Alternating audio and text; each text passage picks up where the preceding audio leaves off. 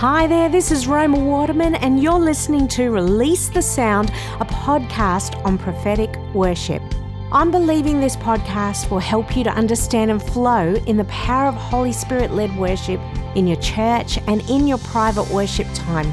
In this podcast, you're going to get a big dose of theological foundations, personal stories, and practical applications that you can implement straight away to activate the power of prophetic worship that will bring healing, breakthrough, and deliverance in your communities and your personal life. I hope as you listen, you'll also feel inspired and empowered. This is Release the Sound, a podcast on prophetic worship. Hey there, welcome to our very first podcast on all things prophetic. I'm Roma Waterman, and now we are new best friends. Thank you for joining me as we explore what worship in the prophetic looks like in Scripture and how we can apply it in our personal lives and also in our churches. So for the first few sessions, what I would love to do is I want to really unpack some theological foundations so that we've got a good framework for some of the activations I want to give you. So these first two sessions, I want you to hang in there because they're going to be a little bit more content heavy.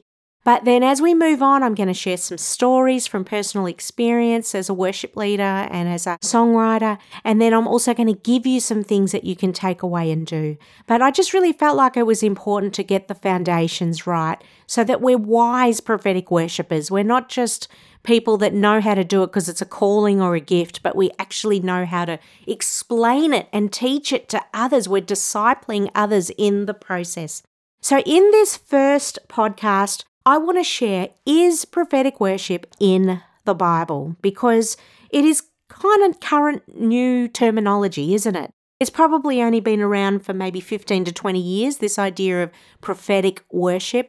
The idea has been around a long time, but that terminology is being used more and more. And so firstly, I want to say that language changes over time and it even changes depending on what country you live in. So we have to understand phrases in that context. 100 years ago, there would have been terminology used and words used that we don't even know what they mean now, or words that we used back then that don't mean the same thing that they mean now. And so I would say that the words prophetic worship are kind of like that. It means something in the era that we're in.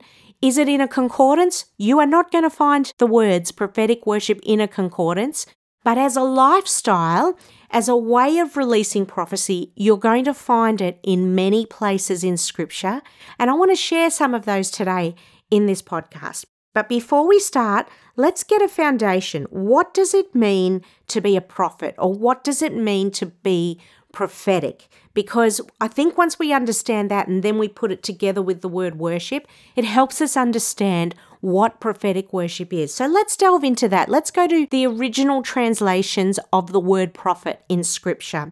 So initially, the literal translation of the word meant spokesperson. So you're representing the words of God. You're speaking for God. It doesn't always mean you're going to see the future or you're going to know what's coming. It just simply meant you were representing what God's heart was and what God's words were to the people around you. Isn't that beautiful? That's what we want to be as worshippers.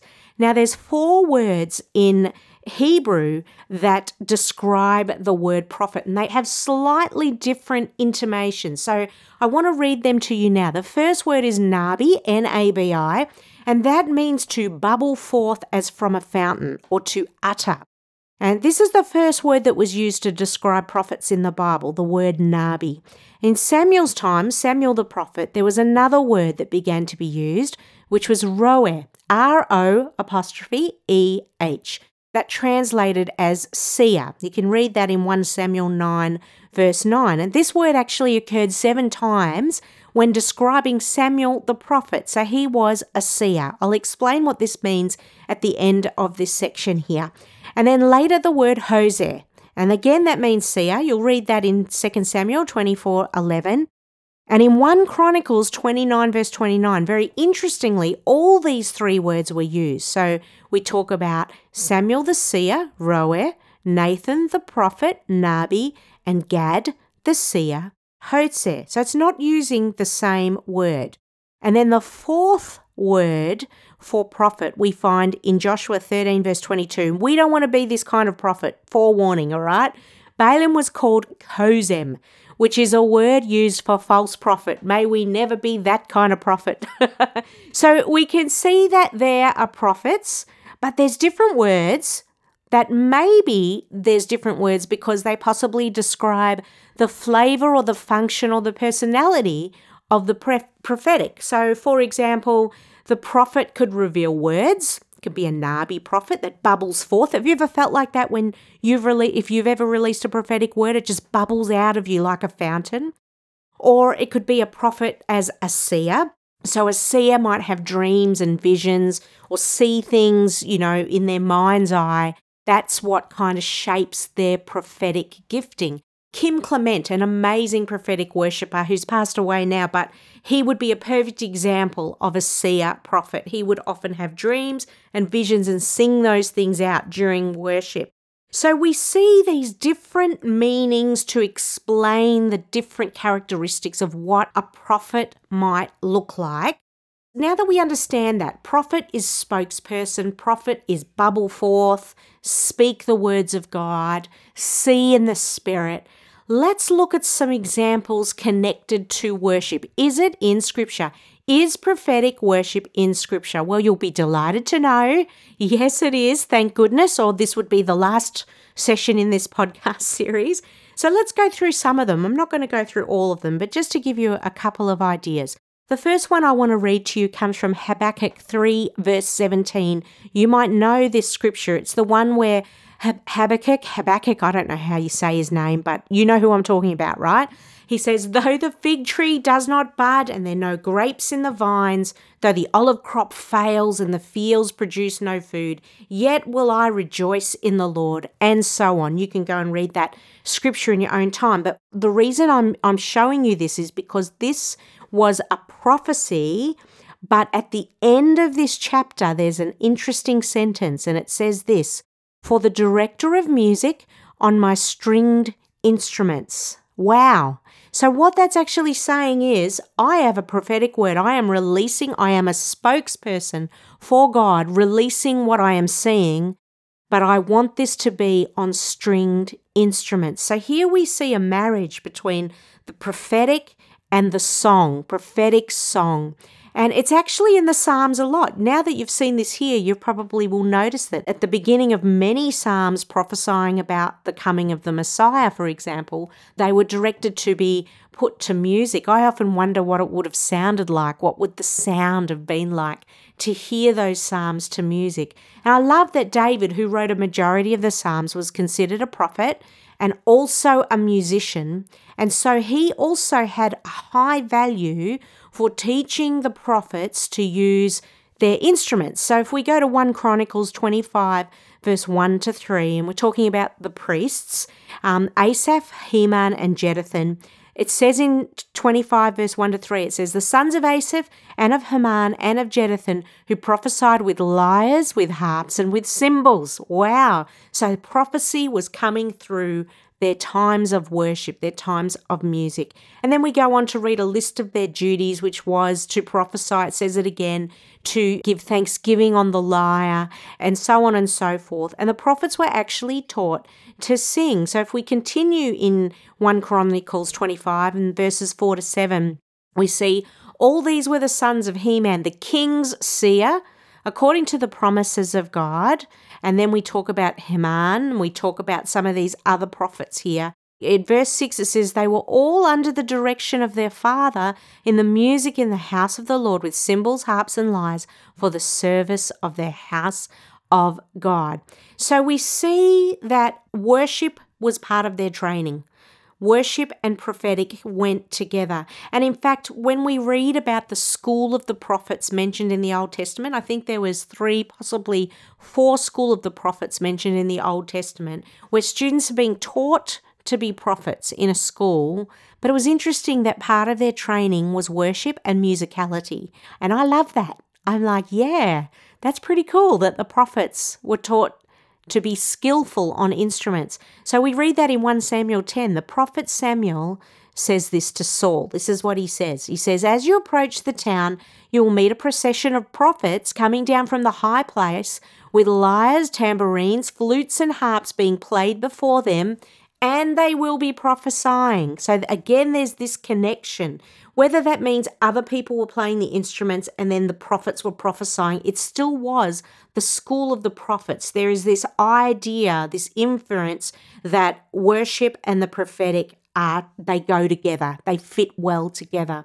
And then we come to the New Testament. We're commanded to sing songs, spirit songs, aren't we? In Ephesians 5 verse 9, where it says, be filled with the Spirit, speaking to one another with psalms, hymns, and songs from the Spirit. Sing and make music from your heart to the Lord. Firstly, what I love about this scripture is that there is a separation of the different ways that you can worship: psalms, hymns, and songs from the Spirit. Now, we don't know if songs from the Spirit means the music part and the psalms mean speaking them out, or hymns, but there is this idea, because of the last part of that scripture, sing and make music from your heart to the Lord. There's this idea that music is all connected.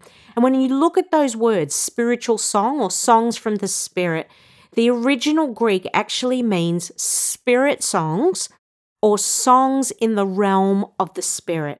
That sounds like prophetic worship to me, just singing what is in your heart, singing this idea of the spontaneous song again. But again, I love this idea, speaking to one another in psalms, hymns, and songs. So you've got this idea of structured songs here, as well as that spontaneous song. So how did early church worship look, if this is the idea? You know, Paul shares those instructions of what it should look like when they have their times together as a community. And it was very interesting because I often wonder if in our Western framework, in our Western idea of thinking of what church looks like, we separate all these things. We say the announcements, we have a time of worship, we have the preaching. Did it look like that in the early church? Or was it simply interchangeable? Was it very free-flowing? That's prophetic worship, if you ask me. I love this. It says in the scripture there, as it continues to go on in verse 26, what then shall we say, brothers and sisters, when you come together, each of you has a hymn or a word of instruction or a revelation, a tongue or an interpretation. Everything must be done so that the church may be built up. And that's what I finally want to say about the prophetic when we connect it to worship. True prophetic ministry, New Testament prophetic ministry, is about edifying, uplifting, and exhorting the church. And when we release sounds that do that, oh my goodness, people come alive, people are changed, people are transformed. And we're going to explore that a little bit more in the next session coming up. But as a beginning, let's understand it's in the Bible. It was part of the culture. Worship and the prophetic went together. What a powerful idea. And so as we end off this very first podcast, I release that over you. I release not just information, but transformation and revelation as you sing the song of the Lord over your people and over your families in Jesus' name. Thanks for listening. I'm looking forward to seeing you in the next podcast. Thanks so much for listening to Release the Sound, a podcast on prophetic worship. If you're hungry for more, head to romawaterman.com, where you can check out my book, Releasing Heaven's Song, Singing Over Your Nation for Breakthrough and Revival. It includes activations that you can use with your team or even on your own. And I've also got an online school where we have several courses on the prophetic, worship, spirituality, and creativity. Also, don't forget to subscribe to this podcast and leave us a review. And until then, I pray that you will release the song of heaven over your family, your church, and even your nation. And I look forward to sharing with you in the next Release the Sound Prophetic Worship podcast.